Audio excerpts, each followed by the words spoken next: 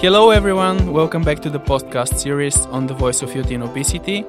And together we're going to discuss the relations between a child and their parent around the subject of obesity. With me here today I am joined by Rhys, who you already know from previous episodes, and obviously Vicki, who is responsible for this whole thing.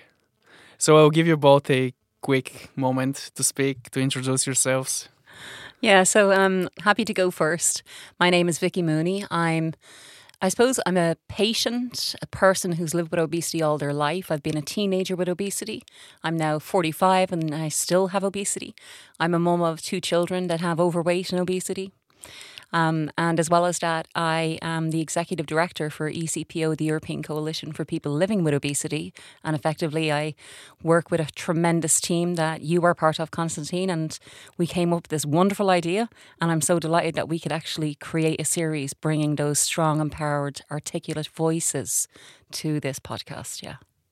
And I'm super happy to have you here on today because this will be a totally different dynamic, and given the fact that you're the parent, and to my right I have Rhys, who is the child in that case, it will be totally awesome. But Rhys, I'll give it to you.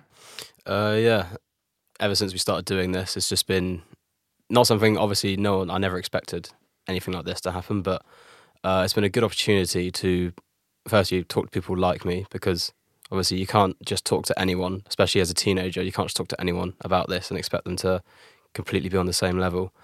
And it's also nice to finally meet people in person, because doing Zoom meetings and things like that just gets a bit kind of tedious, just looking at a blank screen and just hearing voices.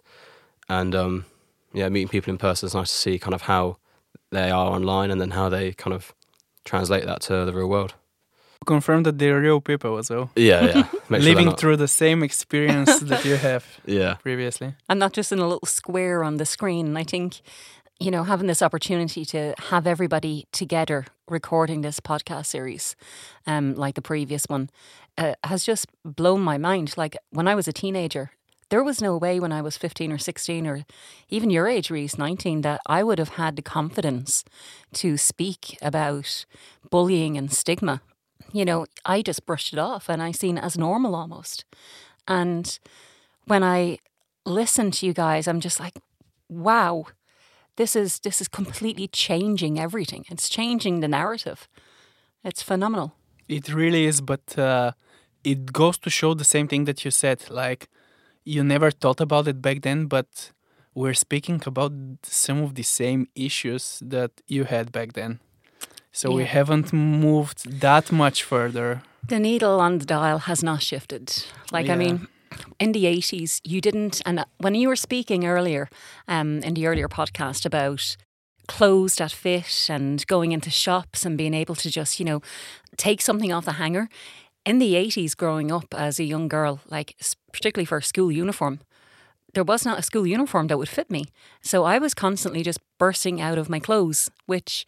Then when you look at somebody bursting out of your clothes, you think, oh, they look so sloppy. And that's the image people had of me, and it wasn't my fault. Just the clothes weren't made to fit. And this day and age, that is one thing that has shifted, that we do have some plus size clothing, which is tremendous, so people can actually feel good about themselves and confident when they look in the mirror.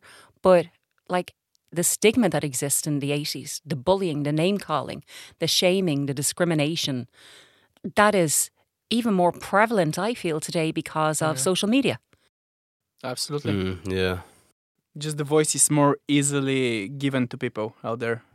Yeah, it's easier you don't have to kind of do it in person so much. It's not like before, obviously, social media. And if you wanted to speak to someone about this, you'd have to find them and know them in person. And now, even if people aren't directly involved, they can kind of sit back and watch how other people are dealing with the problems that we do. And obviously, what I would like to say about that is it's much harder to insult someone in person, looking him in his eyes, than it is to just comment online and send leave a nasty message on someone's picture or in a private message. So totally different things here. Yeah, I think as well, when I think about that, and I like that you brought it up, Konstantin, because when I think back to the name calling when I was younger, it was horrible names, but, I was a fatty, I was a fatso. But they would, do this thing with their hands as if say, oh, look at the size of her belly kind of thing, and you were so aware of it. And in that moment, you freeze up and you can feel the tears coming. You can feel the flood of emotion rising up and you're getting choked up. And it's like, I need comfort. And, my comfort was a piece of chocolate. It was like, go to my room, have a piece of chocolate, and I'm going to hide away. But then years ago, I was a plus size model in Ireland. And on one of the very first television jobs I did, I was wearing a pair of tights and a pair of boots with a skirt. And somebody commented online and said, wow, who strung her up like a ham fillet? And I was like, oh my gosh. And it hurt me as much as the insult back then, but it was so easy for them to do that. Oh, yeah. And then the flood of comments. And the more I worked in the area, the more I realised what a problem that we have. And that's when I started actually working in the obesity space of this needs to change. That conversation needs to shift. It is not okay that my son has been bullied because he was the one with obesity and it's genetic. So how are you supposed to support him? Instead, they just fling insults and it breaks my heart, or it hasn't shifted. But I feel that this podcast is going to help shift that dial. It's totally a step in the right direction, and what I'm really hopeful for the future, because previously people weren't working on improving that. That's why what you went through, I went through, and what I went through, Rhys went through.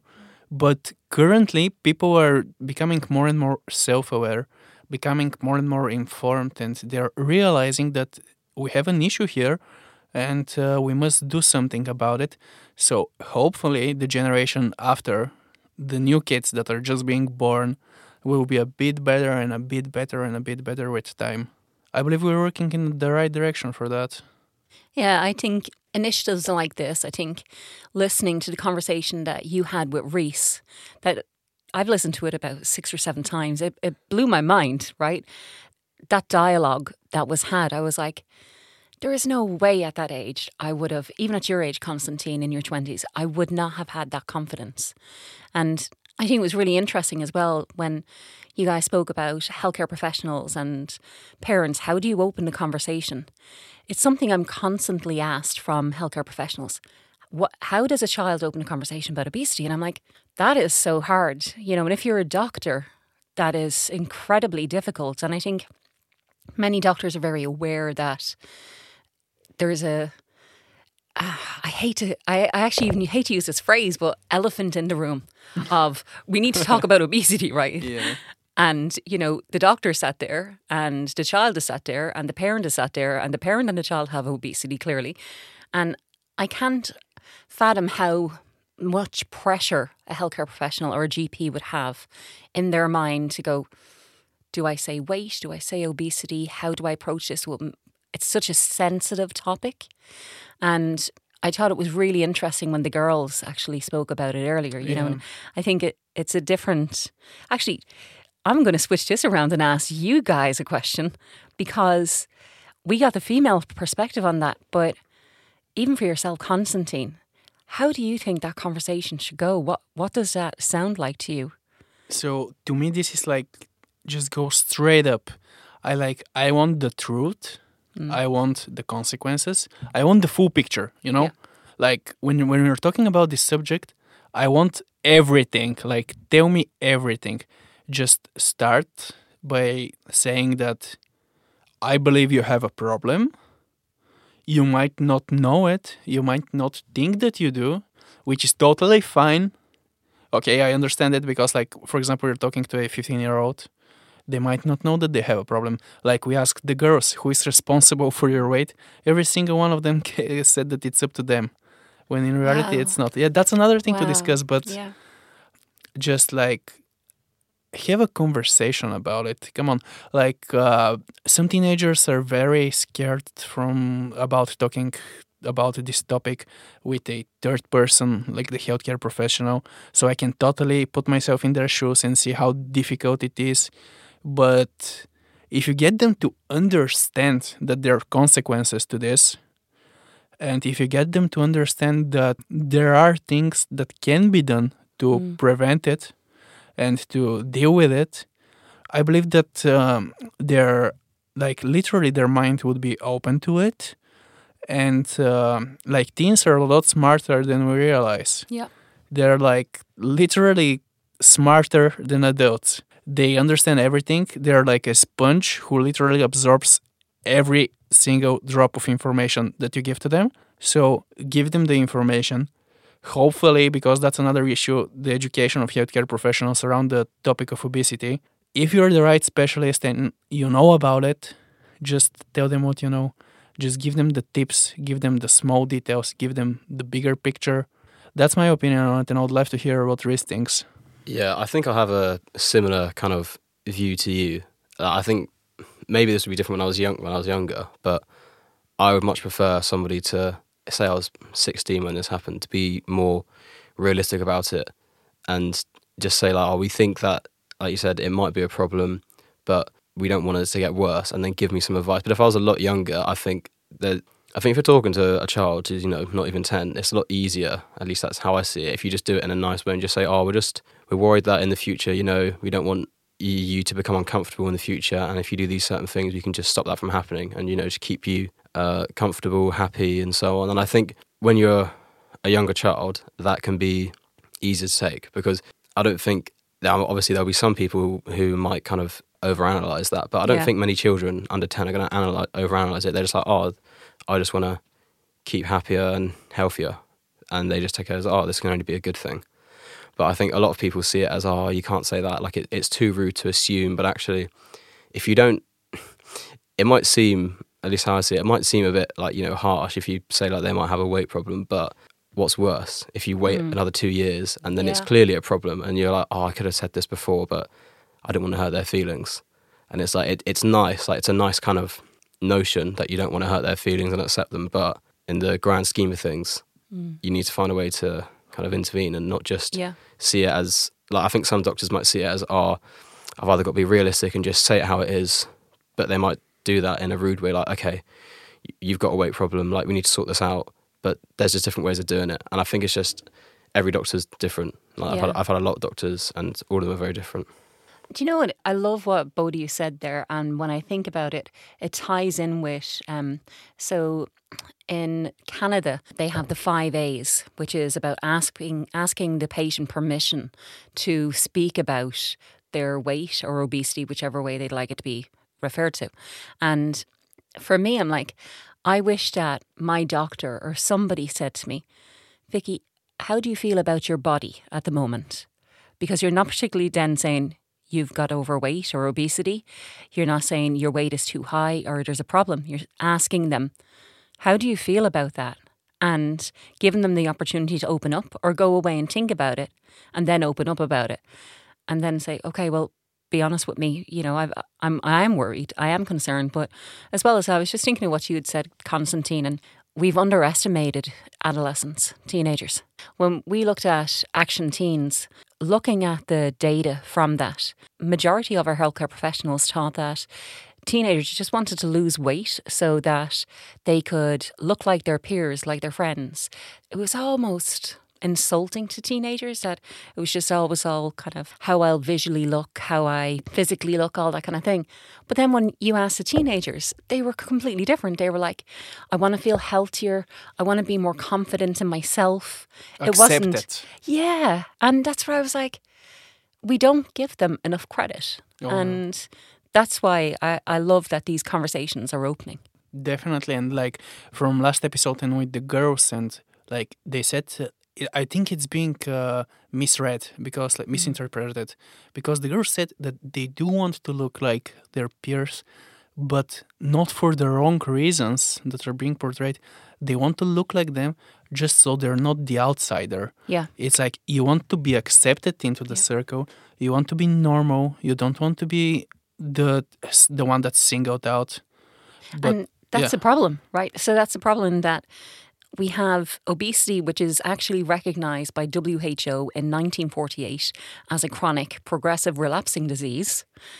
And yet if you have diabetes, you're not judged.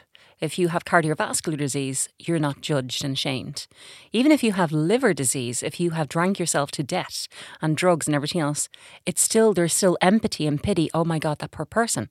But if you have obesity, visually, because you're seen to have obesity, you're judged. And what absolutely breaks my heart is that, especially when it comes to genetic obesity, when actually anything between 40 and 70% of people who have obesity, it's genetic.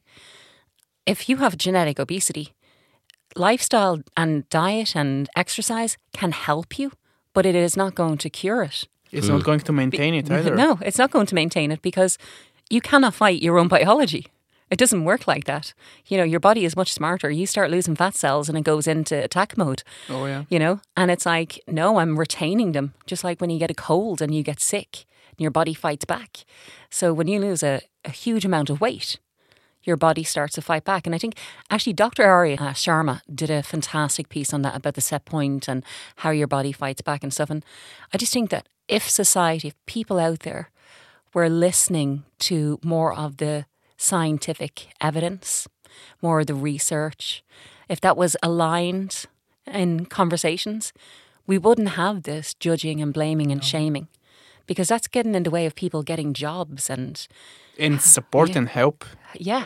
I think people can be, you know, in a time where everyone's got a phone, everyone anywhere, almost anywhere, can go and search stuff up and find out stuff. A lot of people are still too lazy to find out extra information. Like you think about like fake news and stuff like that. There's so many different sources you can use to see whether, you know, you can make your own decision from it. And in the same way, it's about anything. And like health, you can find so much stuff online and make your own judgment from it. But a lot of people just can't be bothered. And they're like, they see someone who might be obese, and the first thing I might think is like, just stop eating. Or or it's like, just do some more exercise. Like, it's not that difficult. But it's assuming that the person hasn't gone, oh, you know what, I haven't actually thought of that.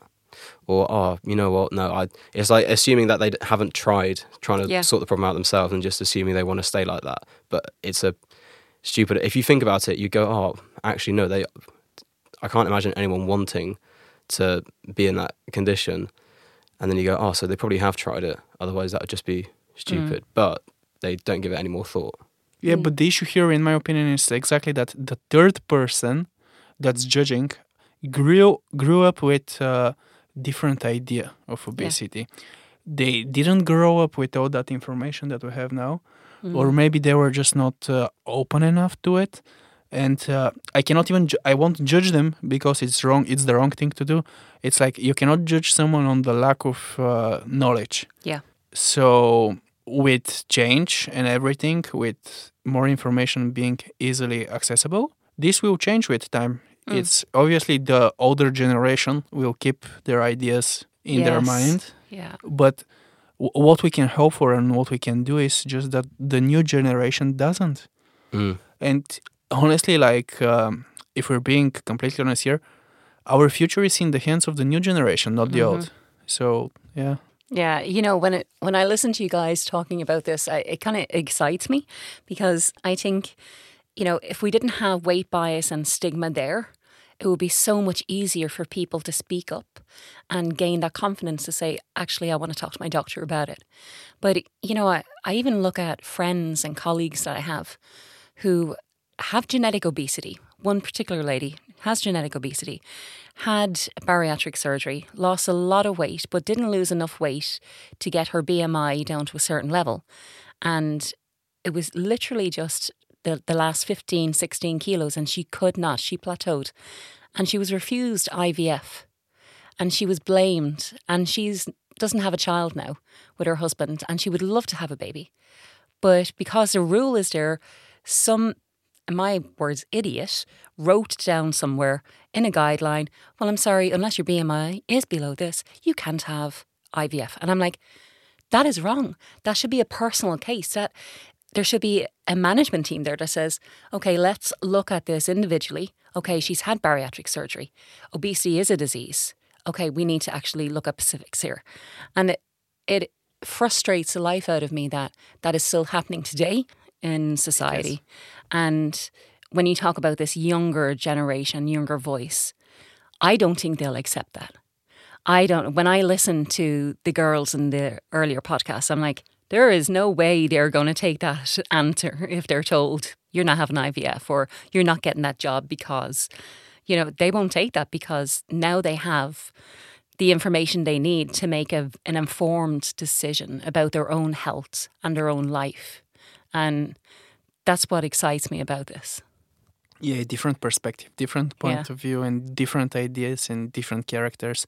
But it's crazy to me what you said about like being written down that if you're above a certain BMI level, you're not like welcome to do this. Yeah. But like, how stupid is it to use BMI in a professional setting in 2023? Yes. BMI is so. If you did the BMI of a rugby player or a bodybuilder in the Olympians, you'd go, oh, they're morbidly obese. But you go, well, clearly that's not the case. Like, you can't just look at a number and go, oh, like, at that level, to take away someone's ability to have a child and base it off of BMI, which even at my college where they're like 16-year-olds are being told, oh, BMI is really, inaccurate. Don't take it for anything too serious. Yeah. So if you're telling 16-year-olds who are just doing like a sports course that BMI isn't that accurate, how can doctors be denying people's kind of abilities? And especially after bariatric surgery, because like, think about it. For me, I lost like 90 kilos, and when I was down to my lowest, I was ultra skinny. Like, I worked out like 5 times a week. I had very good muscle structure. I remember. I looked absolutely perfectly, and I weighed, so I'm tall like 197 or 8 centimeters, and I weighed at 106 kg. So on the BMI scale, I was overweight. But looking back at it, I was so skinny and muscular. A scale telling me I'm overweight is so crazy, like looking back at it. And even just, you have to consider all the factors, like the loose skin there. Like, how many kilos of loose skin did I have? Like, come on, let's leave BMI behind us. That's one thing. So what you said there, what you've both said there, right, makes me look at something completely different. When Rhys, you said about rugby players, and I've used that so many times before, I'm like, so effectively you're saying that all of these wonderful rugby players that are they're fit as horses, they're incredible. They are so unbelievably healthy with their diet, their regime, everything else. But they're all on the list of, they would tick the box for bariatric surgery or for pharmacotherapy to lose weight. But if they're female rugby players, they would tick the box for bariatric surgery, but they would not tick the box for IVF treatment. And it's like, how wrong is that? Like, I mean, when are they going to go, okay, yeah, we need to change this? We need to rewrite it, like completely new page. Start from the blank and start making decisions that count. And as you said about like the new younger generation being able to absorb so much and change so much, healthcare throughout all of time has evolved and improved a lot. And I think this could have been worked out years ago that, things like BMI are not accurate, and then to base it off of something so serious. So why that hasn't progressed with everything else is unbelievable. I totally agree here, but we can only work towards it for the future and change it, hope for change. But listen, today I have you two here, which is like extremely important that I have both perspectives present. So I have Vicki, and you're a mother. I have Rhys, who we've previously talked about your relationship with your parents, but this is an awesome opportunity to see like your discussion around obesity for the two of you, and to exchange like experience and information about the conversation that you had about it with your parents, and Vicki, you with your kid.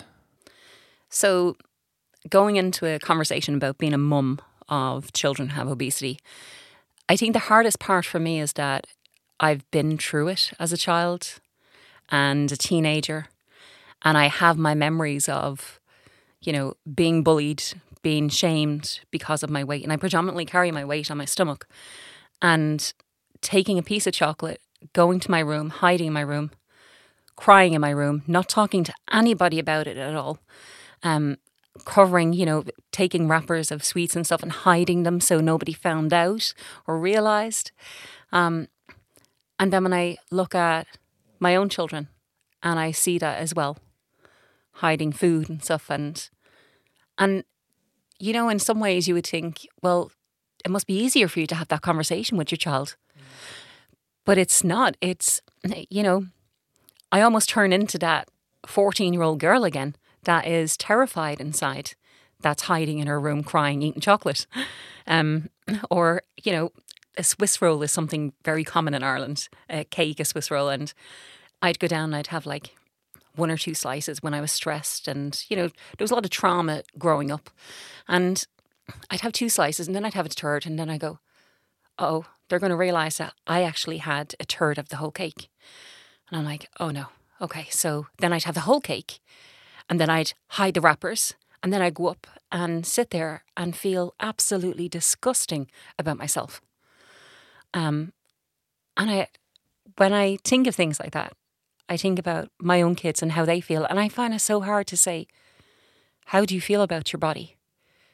Because I immediately revert back to being that young girl. And the only thing that I can do is encourage a conversation. I've got Josh, who is part of some of the work that I've done, and he even knows that obesity can be genetic, and he talks about that. But when it comes to Mia also has autism, my daughter, and that's a very hard conversation to have with her.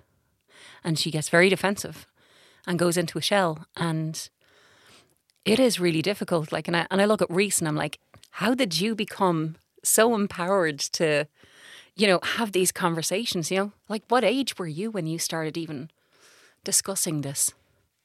To be honest, I don't know if I can remember too well. I think from the point of when I really thought I was really self-aware of it was, I think, just after starting secondary school, so your standard like 12, 13. But by that point, I knew that my mum was already aware of it, like doctors-wise. She was on top of it with talking to doctors about, what can we do about this? Because I don't know if he thinks the same way, but what can I do to try and help at home? But eventually there was a point, I think, where she realised that I wasn't happy with it. And then she just kind of asked me, like, what do you want to do? Like, do you want us to bring this up with the doctors next time we go? Because I was already going to the doctors regularly for standard appointments for a different health issue. And yeah, I think she knew before I had said to her, but it didn't feel like I was having an invasion of my privacy or something. Obviously, it was a bit uncomfortable. She didn't do some like, okay, we've got to talk to the doctors about this because there's a problem. She asked me first and said, do you want to? And bearing in mind that was me at 13. I'm sure if I was a bit older, she would have dealt with it differently because, as you get older, you've got to deal with things before I become an adult and then I'm off on my own. But yeah, so she was already on top of it when I was quite young and wasn't even aware. Like, good for her. And here, from what I heard from Vicki, like, when you're a parent who has went through that, like, thinking about it, if I was in your shoes, this would be the last conversation I would like to have with my children.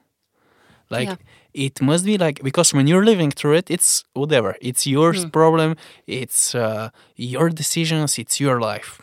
But then having that with your children, it's like not 2 times as painful, but it's like unimaginably more painful and more stressful. And it's a very difficult conversation to have. But you obviously know that you must have it to help them. But it's like, even hearing about it right now, it's like a fear for me. Like, because just imagining the future that you have to have that conversation. Yeah. It's scary. It is. And I think as a parent as well, you take a lot of blame and you guilt yourself and shame yourself. I know that, Josh and Mia, they shouldn't be having certain foods. And I'm like, but life is so busy and I'm trying to, do all of my work and we're rushing here, there and everywhere. And I'm like, okay, so that's going to have to do for dinner because I literally don't have the time. And then I'm like, oh my gosh, what are you doing here? You have a responsibility to your child's health. And then as a parent, you really beat yourself up in your own mind that you're not doing enough. You're never doing enough. You're never. Yeah. And as a parent, you never will feel you're doing enough. You'll always want to do better and do more. One thing I would like to see, like a small solution for it, would be like, when people are having a baby, they start reading books about parenthood, about children in general, and I would love to see like a small portion of those books discuss obesity in children, and discuss foods that kids should eat growing up, nutrients, what's important to them. It's like, because everyone is preparing when they're having a child. Everyone is open to all new ideas, because it's like, obviously you're taking a huge responsibility here, and you're trying to absorb as much information so you can raise the best child. And I doubt that there is much useful information out there for those parents. And you're saying that you blame yourself. Well, obviously you would. It's normal. It's if you feel any type of blame and any type of responsibility towards that child, you would feel that blame as well, because you have the responsibility to feed them, to watch over them, to protect them. But it's sometimes just it's not entirely up to you. And with our day-to-day life, like, people have never worked this hard before. Like, looking at you, I know how hard you work, and you're the one person, like, I work hard, but you're the one person I would never complain about working hard too, because I just know what goes into your day-to-day life, and you just, I know you're doing your best, and it's just, we need more opportunities out there to deal with it better. Yeah. Do you know what, when you're speaking there, it makes me think about, like, when I was having my children, and I never received any information like about, breastfeeding can help if you are a mother who has obesity. Like, I went into my first pregnancy and I was about 24 stone in weight, which is about, about 140 kilos, 150 kilos.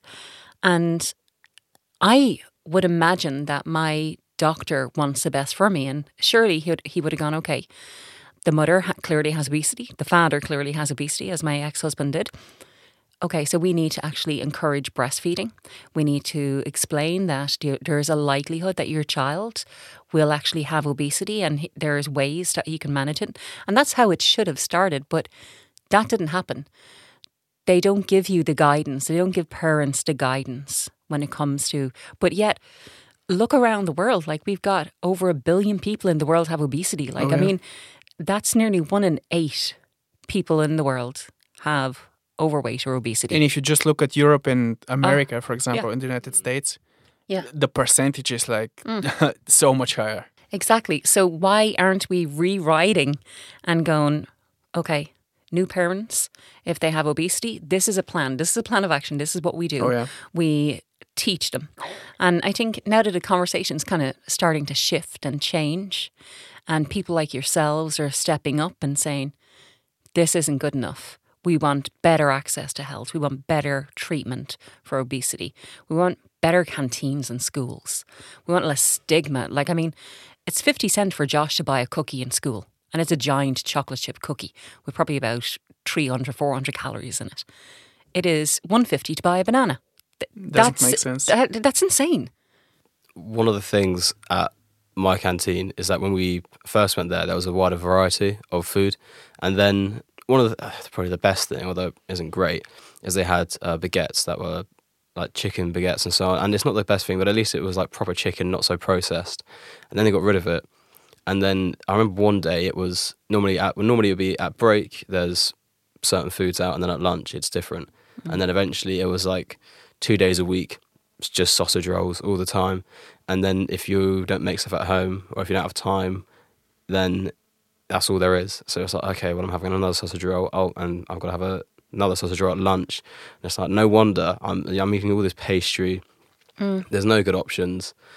I remember thinking to myself when I went to sixth form, I was at the same school still, but when I started making my own lunches, I realised how much different it was. Yeah. And I was like, I mean, this makes sense. Thinking back on it, having, cheese and ham paninis and all that stuff. And I know that everyone else, especially, I mean, I can only say this for England, but everyone else has a similar thing. It's all the same stuff. And, you just get some kids who can eat it and that's fine. And then you get others who will eat it and there'll be such a negative effect on them.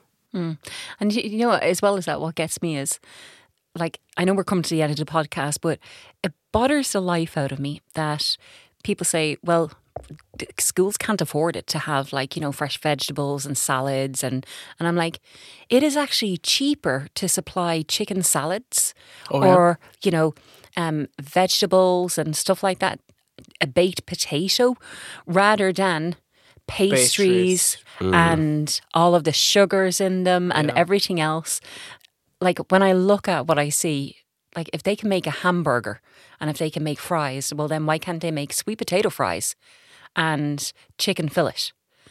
Because surely that is cheaper. You take the buns away and you take everything that goes on the burger and chicken is cheaper. And let's not even talk about cheaper. Like, come on, we pay our taxes. Yes. This is our children we're talking about.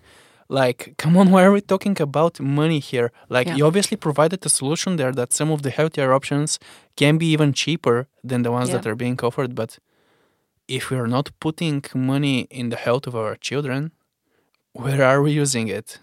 Exactly. And I do see a slight shift over the last few years in these kind of conversations. As a parent, as somebody who works in the area, there is a shift. And I think, like, when we look at the work that, like, Mario does in Portugal with the childhood obesity team, and when I look at the fact that they've reached 500,000 children across Portugal with their campaign of Fruit Heroes to encourage them, and kids are actually eating more fruit now and vegetables. And they've an anti-stigma book, a stop bullying book, which is the most beautiful thing, showing about, it's not okay to this girl who has obesity or this guy who has obesity and this girl who wears glasses. It's not okay to bully them, and that for me is like something that should be implemented in every single country. And I think in some ways, like, I get excited and hopeful because Mario and I were at a WHO meeting recently in Lisbon. And at that meeting, we seen the plans for the acceleration plan on obesity. And I'm like, there's training in there for healthcare professionals, for primary care, that we haven't seen before, which, we can't blame our doctors because nobody ever told them obesity was a disease. They got no training on obesity or how to treat it. But now there is going to be training. There is going to be less stigma. And for me, I'm like hopeful that the generation coming up get what we didn't, get what I didn't. That's why we are doing this. Yeah. Because we must provide it for them. Absolutely. And hopefully our work will result in that happening, will bear the fruits soon enough. But I believe that's all the time we have here for today. I'm very thankful to my guests for being here, and I would like to give them the opportunity to literally say anything that comes to mind about all our issues, everything we've discussed today. If you have any conclusion or anything you would like to add, and I'll start with Vicki. I think for me, we're releasing this podcast. It's a pretty special time in the world. World Obesity Day. We've got the movie The Whale that has come out. And if you're a parent and if you have or have not got overweight or obesity, go to see the movie The Whale, because you will realise that people with obesity need love, support and empathy.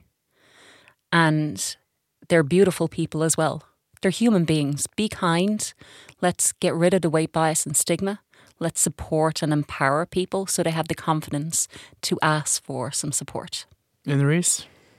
Like I said earlier about people's ideas they get when they see someone who is obese, there's so much information, there's so many sources to find out more that you might have a passing thought, and if you make a passing comment, you should try and see it from the other perspective and think about, what am I making fun of? And go, oh, if I was them, how would I react to it? And you can already answer the questions yourself. If you just take a moment to think about it properly, you can answer all your questions instead of making assumptions about them. And that's just for anything. If you have any views on it, you need to make sure that you agree with yourself first when you see all the facts and not just make an assumption. Definitely. And just in general, I would like to give the advice that you should just be nicer in general. You should be more supportive and you should be more open to other opinions. And being judgmental your entire life going about it, it's just not a good way to live. It's like if you're being helpful towards someone, if you're doing good will come to you. It's just what I believe in. I might be wrong, but that's what I believe. No, we agree. Okay, guys. So thank you so much for being here, and big thank you to everyone listening, as we do appreciate it like an enormous amount, and it means the world to us. And yeah, bye-bye. Bye. Bye.